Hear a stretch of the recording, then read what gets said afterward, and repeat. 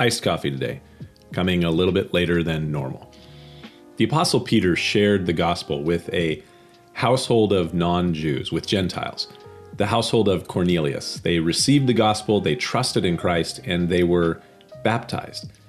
And then Peter had the chutzpah to stay with the household of those Gentiles for a few days. And when the rest of the church leaders in Jerusalem had heard these things, they asked, or rather they contended with Peter with what seems to be incredulity.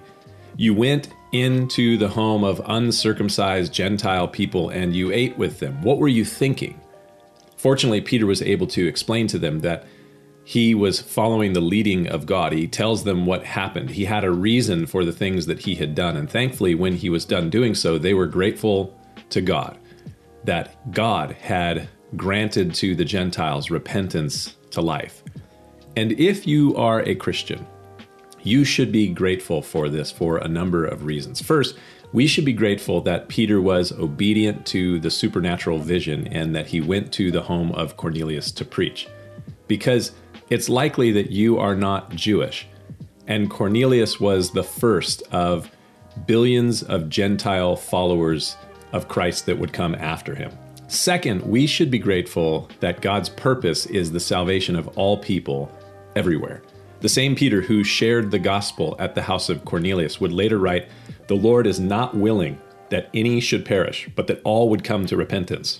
The Apostle Paul would later write that God desires all men to be saved and to come to the knowledge of the truth. So God's purpose is the salvation of all people everywhere. Third, we should be grateful that the leaders of the church didn't shut down the progress of the gospel to non-Jewish territories and people.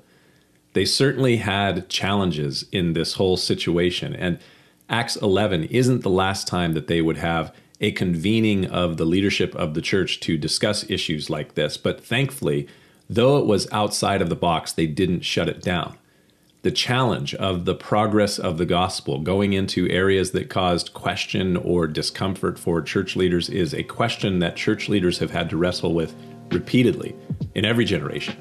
It isn't something that happened once just at Acts chapter 11 and then ceased from being an issue for the last 2,000 years. At every stage of the progress of the gospel, there are challenges as the move of God's Spirit takes us out of our comfort zone and puts people like Peter in a place where they're wondering, am I going to get in trouble for doing the right thing?